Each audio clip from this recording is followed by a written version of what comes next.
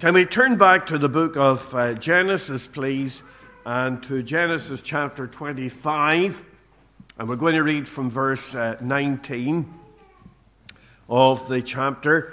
The book of Genesis chapter 25, and beginning our reading at verse 19. And these are the generations of Isaac, Abram's son. Abram begat Isaac, and Isaac was 40 years old when he took Rebekah to wife, the daughter of Bethuel, the Syrian of Paddan Aram, the sister of Laban the Syrian. And Isaac entreated the Lord for his wife, because she was barren, and the Lord was entreated of him, and Rebekah his wife conceived. And the children struggled together within her, and she said, If it be so, why am I thus? And she began to inquire of the Lord. And the Lord said unto her, 2 nations are in thy womb, and 2 manner of people shall be separated from thy bowels. And the one people shall be stronger than the other people, and the elder shall serve the younger.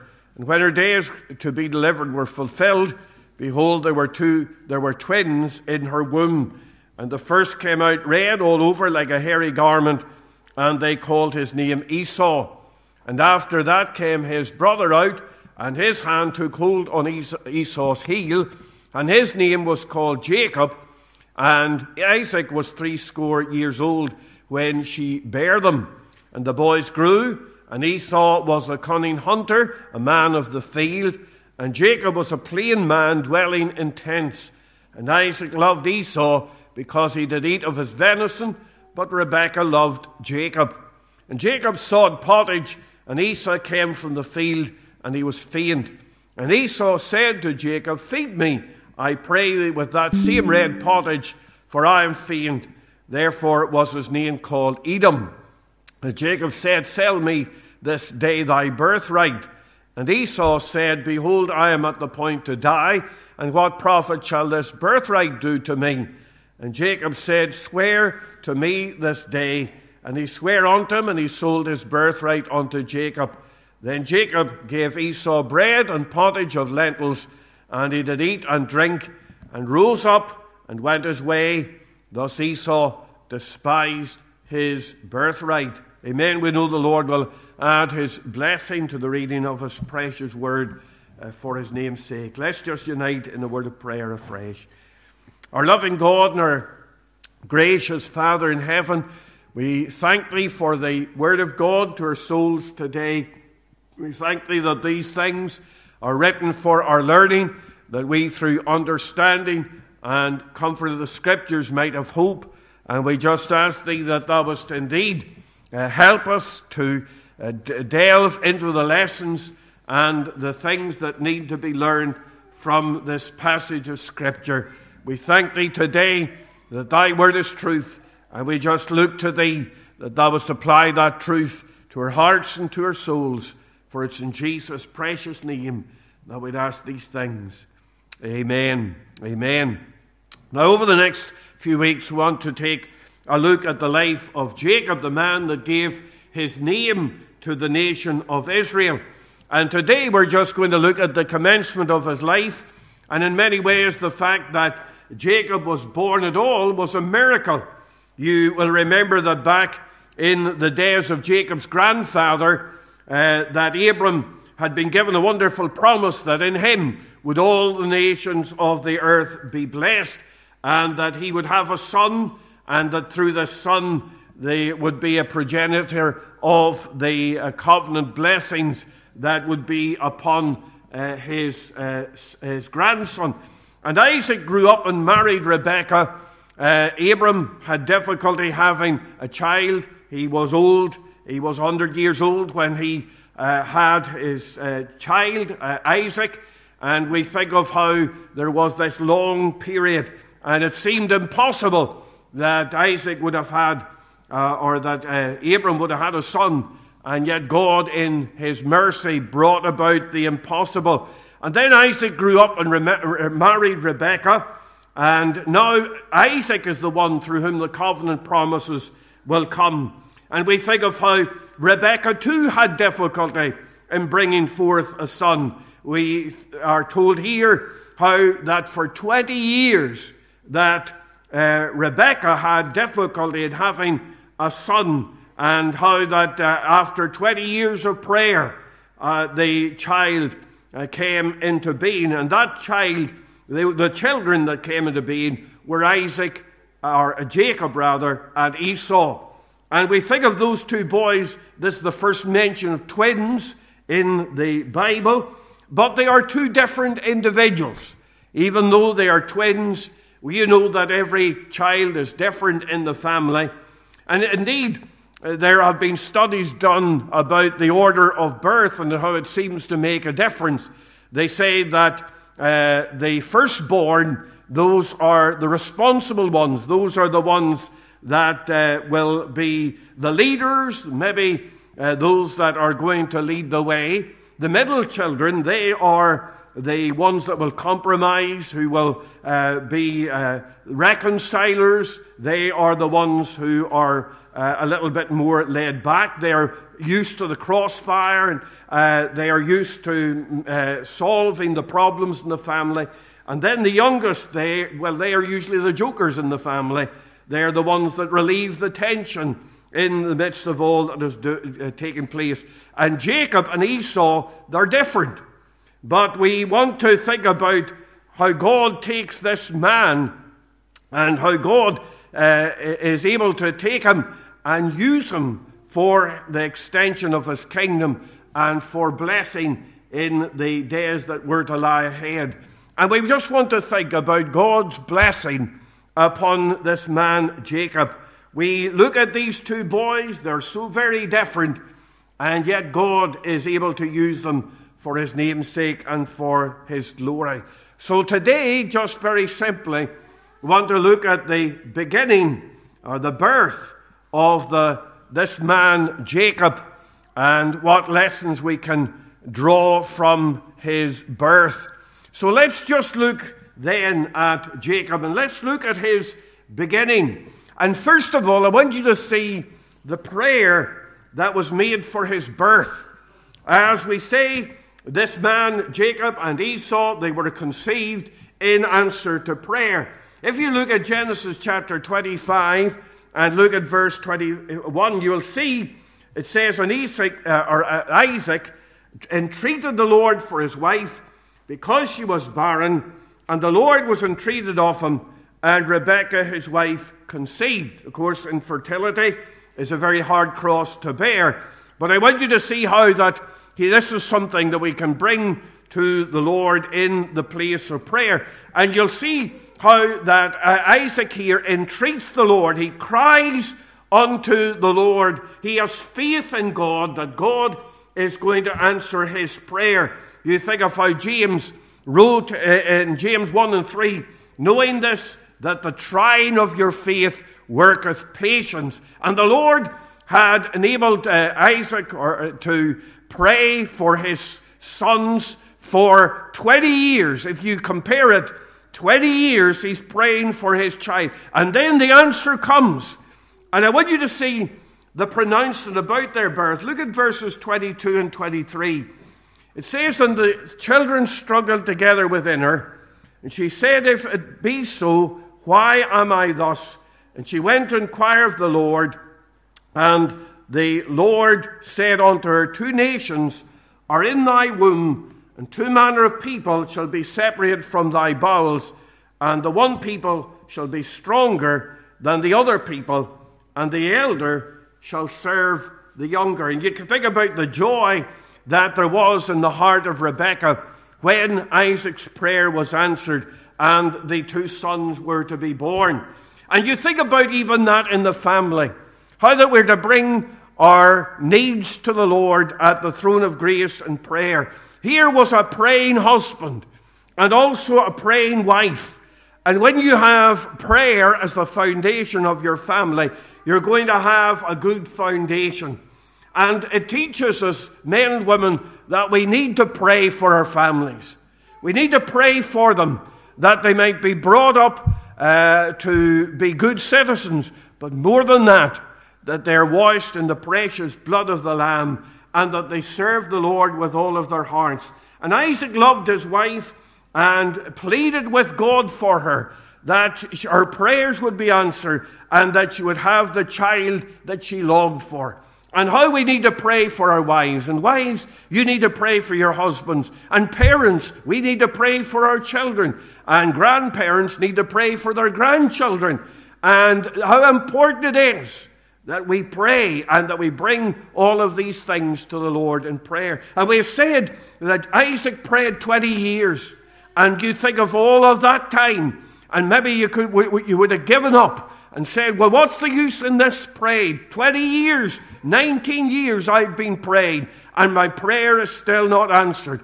But God always brings things around. God answers prayer in the end. God fulfills his will in the end. And here was the answer to prayer. But look at now what happens. These two children are born, and we read that they are struggling one with another. The word struggle together there is the meaning that they wrestled one with another. Now, you can see something about what we can learn from that. First of all, we read, now this wrestling here is real wrestling. They are really going at it. Now, most of us don't remember being in the womb. In fact, I'm sure most of us don't really remember when we were babies.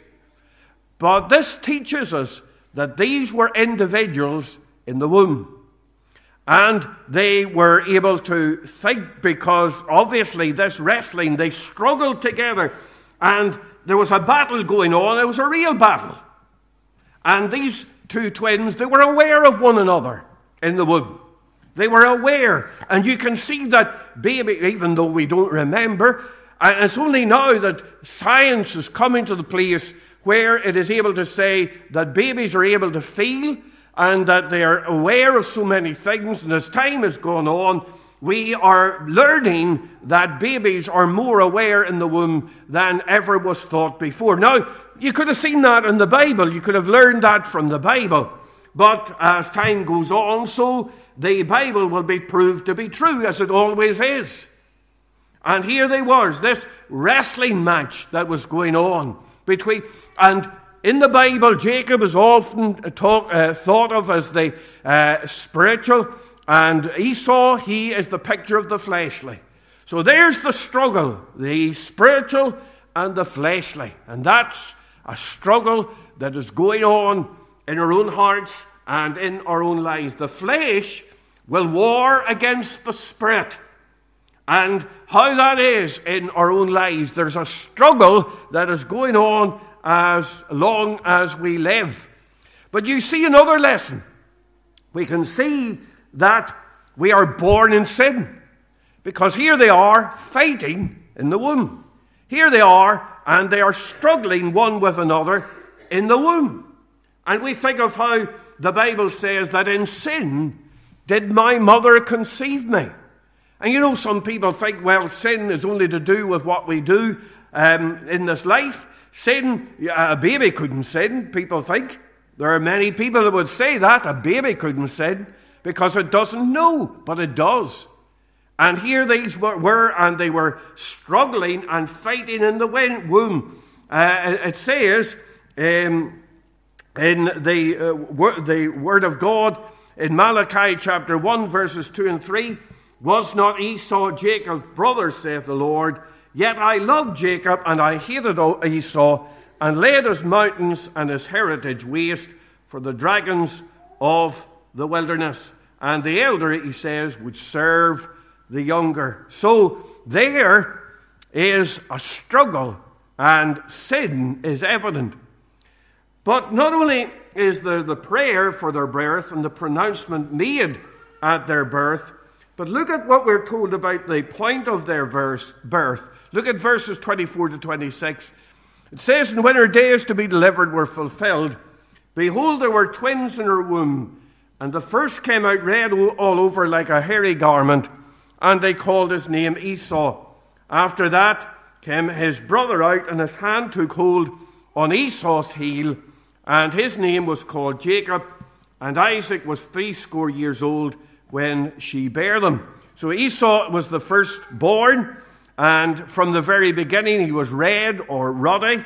That's how the Bible describes David, Jesse's son, and that would have been counted as something wonderful in those days. It was a much admired characteristic to be red or ruddy.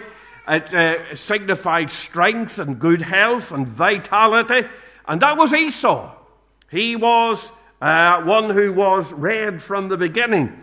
And Jacob, he's immediately born after his brother, and his hand is holding Esau's heel. And swiftly on the heels of his brother, he makes his appearance, and he's called Jacob. Now, the derivation of that name means something like a certain form of may God protect.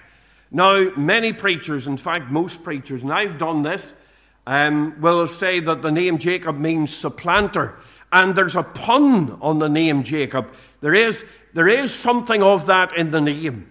It is called that because he was a supplanter. And there is something of that in the name. But really the derivation of the name, it's a typical Hebrew type, Semitic name, may God protect. So it's a name of blessing that he has here. And it has the connotation of the Lord's protection. And we think about their birth here. But then I want you to think about their behavior. Esau and Jacob are very different. If you think about Malachi 1 again, it says, was not Esau Jacob's brother, saith the Lord? Yet I loved Jacob, and I hated Esau. And you will see that Jacob becomes God's child, and Esau becomes the enemy of God. And here you think of that change that took place in these boys. Now, look at them here. You can see the difference in the character. Look at Esau. Esau is rugged. Esau is red. Esau was born first. And it says that he was red all over like a hairy garment. So in the beginning he's rugged. He's healthy. He is an outdoors man. He's going to become an outdoors kind of a character. He has all the advantages. He is the one who's born first. Therefore, he is the right to the birthright. And we think of all of the natural gifts that are given to Esau. And we think of how in fighting with Jacob, Jacob obviously lost because Esau was born first. And so here's a winner. Esau's a winner. And we think of all of the spiritual blessings that he was going to have from his parents. But he despises the blessings. He wastes the blessings. We'll see that in a little while. And you know, it teaches us that we need to value the blessings that we have. You know, there are many young people, and they take for granted the blessings that they have in a Christian home, or in a church where the gospel is preached, or in friends that are godly, or in an atmosphere in which they're brought up in the things of God. And many will profess faith and go to church and will take that for granted. We can't take our blessings for granted. Esau despised his blessings. And we can't do that. We think of the many blessings that God has given us in this land. The heritage that we have, the history of the preaching of the gospel. And we have to hold on to that. And we have to make sure that that's handed on to the next generation. And we need to make sure that as much of that is preserved as possible. And in this day, we have that responsibility to hold on to what we have. Esau didn't hold on to what he had, and he lost out. But not only have we Esau the rugged, but we have Jacob the retiring. Or at least that seemed to be the case. And the commentators would say that Jacob was born a loser. He lost the battle in the wrestling match between him and Esau. And he was born holding on to his brother's heel. And you remember Esau's the firstborn. You remember the prophecy that had been made in the book of Genesis, how that the seed of the serpent would bruise the heel of the the Lord, really, in the end, but of the seed, the godly seed. So here, as Esau comes out, Jacob has taken his heel, bruised, as it were, his heel. For all the world, it seems as if Esau is the one who is the inheritor of the blessing. And Jacob, as it were, he seems to be a loser. And we think of Esau, he's hunting in the fields, Jacob's at home, and the odds are stacked against Jacob. Jacob's like a farm manager. But we know that still waters run deep. And we think of how that Jacob has an interest in godly things. Now, he goes about it the wrong way. We'll see that in a wee minute. He goes about it in the wrong way, and he does things in a wrong way. But at the bottom of it all, Jacob has an interest in the things of God. He is a man who's looking for the Lord. And we think of how Jacob is pushing ahead here. He is a man who really, at the end of the day, is going to be a natural leader. Doesn't seem like it, but God takes the weak things of the world. And you know, we think of how God brings these things around. The second son of Abram, not Ishmael, but Isaac was the one that was chosen. You think of how now that it's not Esau, but Jacob that is chosen. And it looks as if Esau is the winner. Esau is the one, he's the outdoors man. He's the man that everybody, Jacob's at home, he's looking after the cooking and the books, as it were. He doesn't look like the one that's going to be the progenitor in any way. But you know, sometimes God takes the weak things to confound the things that are mighty. And you know, that's a lesson that we learn through the Word of God. Later on, you see how that Joseph brings his sons Ephraim and Manasseh to get the blessing of Jacob. And Jacob brings the firstborn on the right side of Jacob to get the blessing. But Jacob crosses over his hands as the younger is going to get the blessing. And again, you see that time and time again. And you know, we might think, well, we're weak. We might think that we have no talents.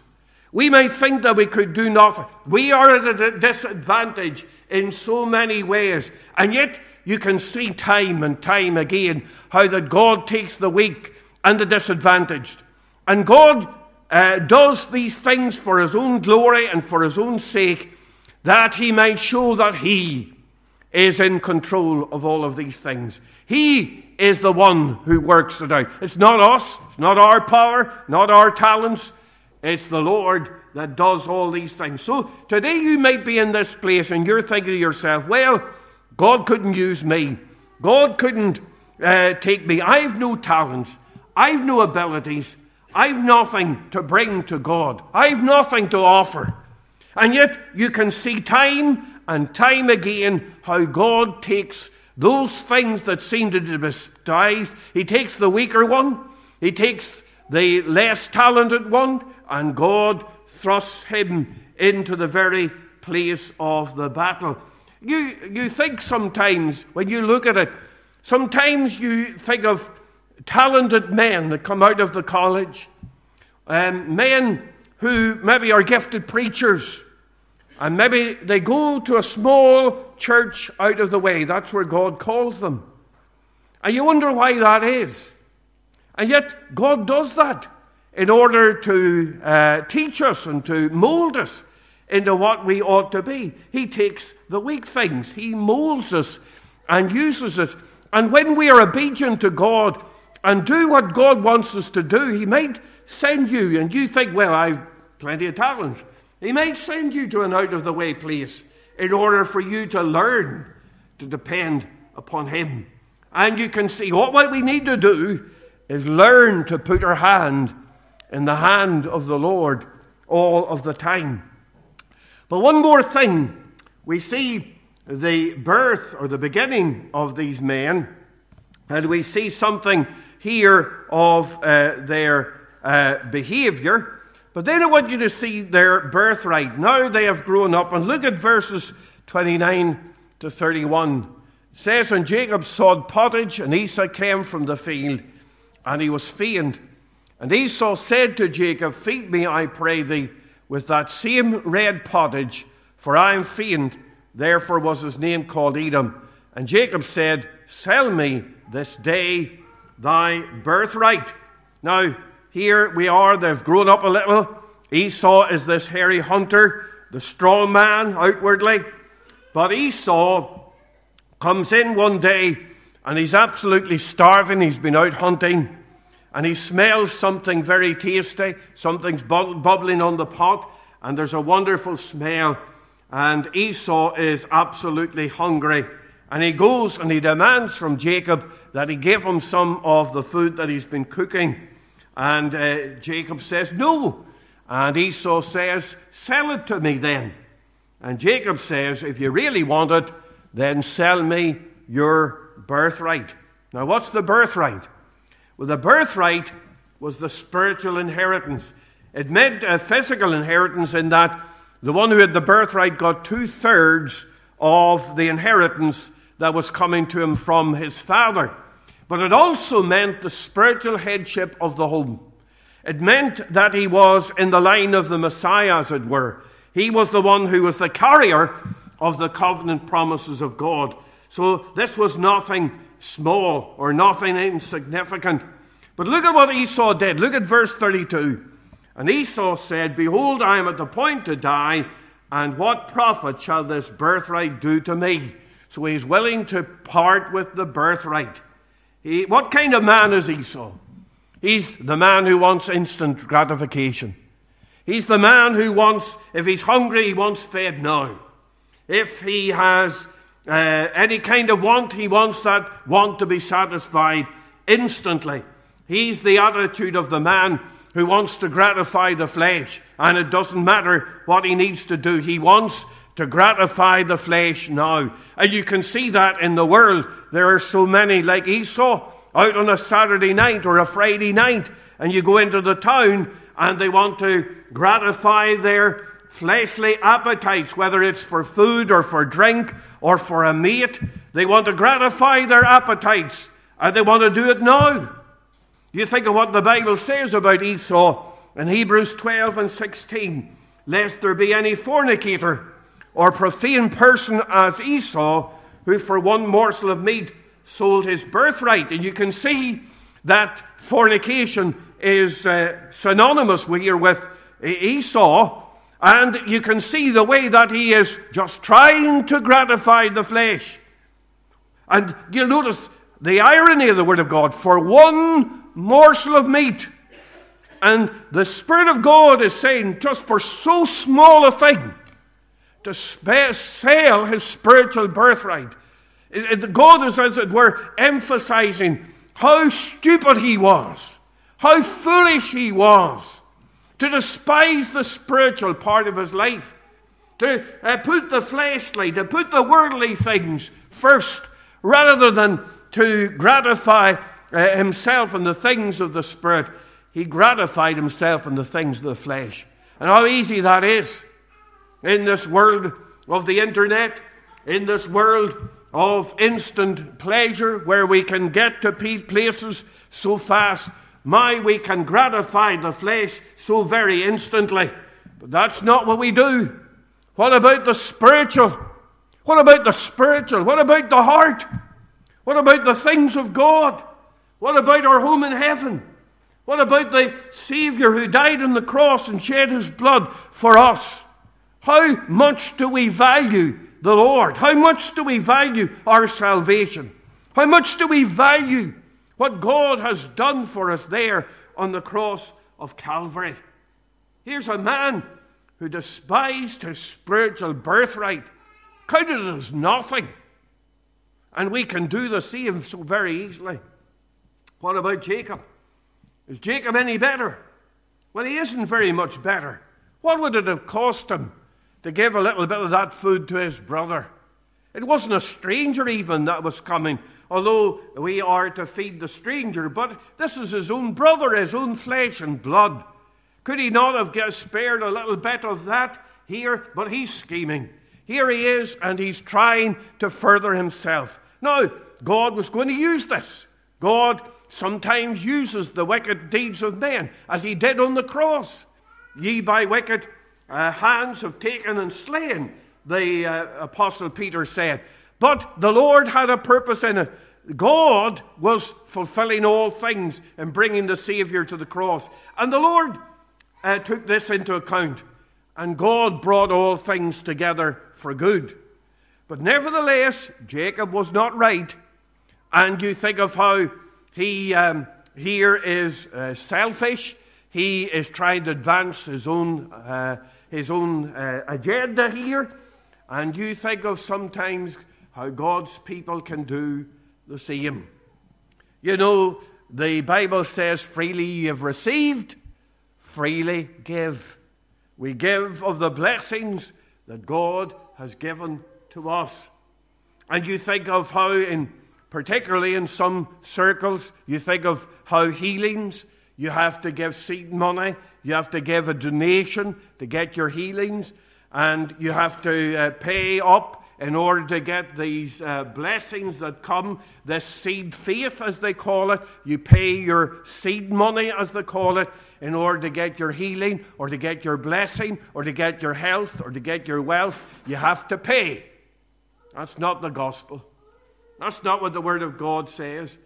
It's without money, without price. You think of the Lord Jesus, and when he sent out his disciples, what did he do? What did he do himself? He went about healing. Wherever he went, he healed. He went out into the highways and byways and healed. And when he did send out his disciples, he sent them out to do the same. They weren't gathering people into big halls and saying, well, you give us a pile of money, and if you give us a pile of money, we'll give you a healing. That wasn't what they said. He didn't say that. He freely gave. And you think of these men who profess that they can heal. Shouldn't they go into the hospitals? Shouldn't they go into the places where people are and heal them freely? Freely you've received, freely give. It's the job of the child of God to dispense God's blessings freely. And you think of Jacob, and he should have dispensed the blessings that he had been given freely. But he didn't. And we think of all of that.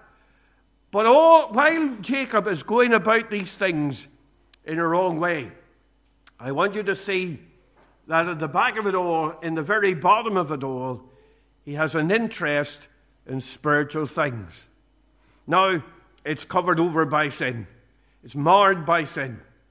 But there is there an interest in the spiritual things. Now, child of God, you might feel God in many ways. And you might do many things, and you might sin. But is there deep in your heart an interest in spiritual things? Is there an interest in the Word of God? Is there an interest in the salvation of souls? Is there an interest in getting the Word of God out? In freely distributing the Word of God? Is there an interest in spiritual things? If there's no interest, if it's if it's something that grinds on you to come to the place of God, if it's a thing that grinds on you to come to the house of God and to worship Him, there's something dreadfully wrong. You might feel God in many ways, but there's got to be something in the heart, something that is there, an interest in God, a love for God, a love for the Savior, a love for the things of God. And while Jacob had done many things wrong, yet at the back of it all, he wanted the birthright. He wanted the blessing of God. And I hope that you do too. I hope each one of us, we in our own hearts long for the blessings of God. We might feel God many times in many ways, but I hope that there's that longing that God will step in, that you've an interest in the things of God and in the work of God, and that you want to see God's name exalted and glorified in the midst. That was Jacob. He was a failure in many ways, and the Bible is one of the things that indicates that it's the Word of God. Doesn't cover over the faults of its hearers. It doesn't in any way. And it's an encouragement to us, because we feel and have failed. But what a wonderful thing if we're in the hands of God today. Are you in His hands? Are you walking in His steps? Are you seeking to glorify His name? May we all, with all of our hearts, seek to uplift our Savior in these days. May God write His word upon our hearts. Let's just bow in a word of prayer. Our loving God and our gracious Father in heaven, we do thank Thee for Thy word today. And we think of this man Jacob and how he seems to be a loser and then turns out to many ways to be a failure as far as his walk with God is concerned. But, oh God, we thank Thee that he had some spiritual desire in his heart. He had something that drew him to the spiritual things of life. And, oh God, we pray that Thou wouldst draw men and women to Thee. Bless Thy word. Write it upon hearts for Jesus' sake. Amen. Amen. The hymn 396 will sing a verse or two in closing. Be Thou my vision, O Lord of my heart, not be all else to me save that Thou art. We'll sing the first two verses of the hymn and we'll stand as we sing.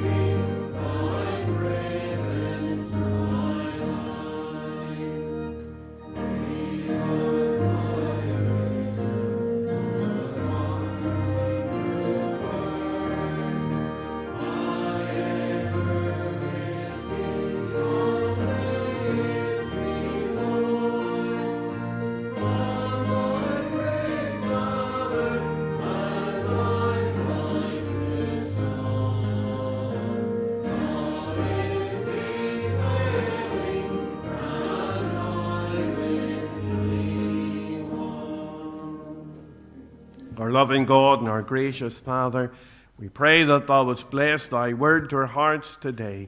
Part us now in Thy fear and with Thy blessing. Take us to our homes in safety and watch over us for Jesus' sake. Amen.